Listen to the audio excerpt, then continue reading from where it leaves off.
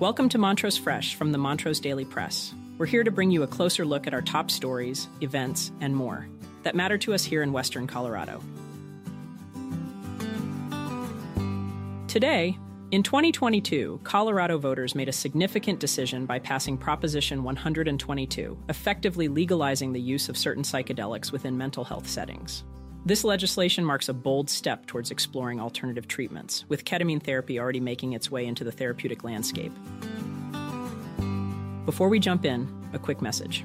Today's episode is brought to you by Elevate Internet.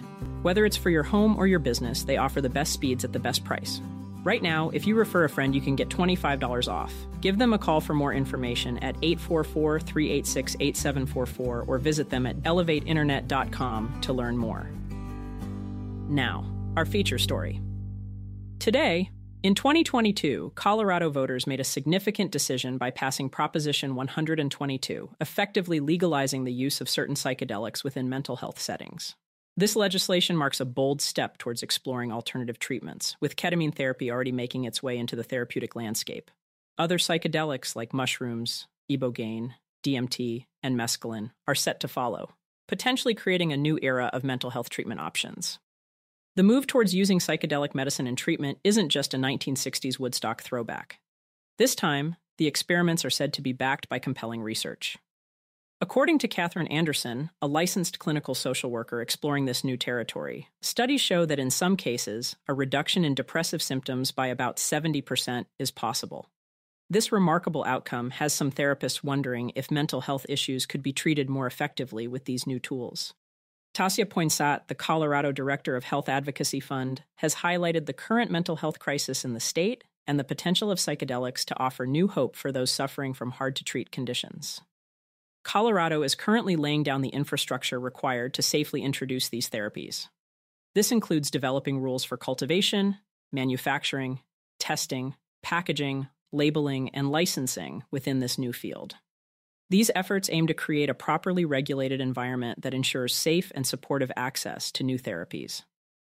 Practitioners like Dr. Anita Kumar and Catherine Anderson are at the forefront of this change, having already completed their psychedelic-assisted therapy certification.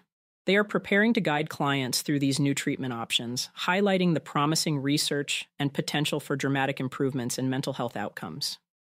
Currently, ketamine therapy provides a glimpse into how psychedelics could be integrated into mental health care. Ketamine, though not a classic psychedelic, has shown significant benefits for individuals with depression, sometimes offering a safer and gentler experience compared to traditional treatments. As Colorado navigates the complexities of introducing psychedelic medicine into therapeutic settings, there's a recognition of the power and potential risks associated with these substances.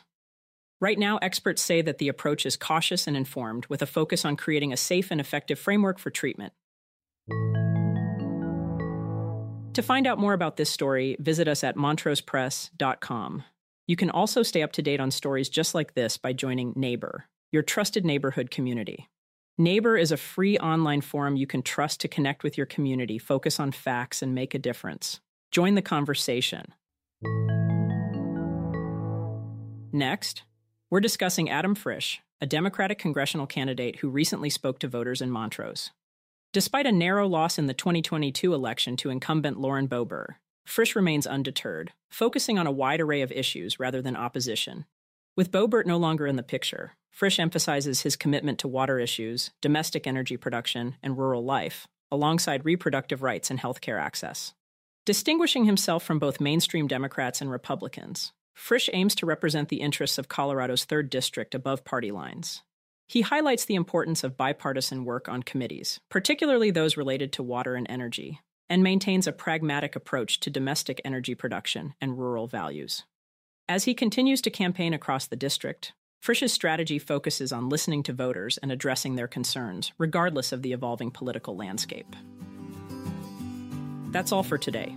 Thanks for listening. To learn more about these stories, visit us at montrosepress.com, and don't forget to check out our sponsors, Elevate Internet, at elevateinternet.com.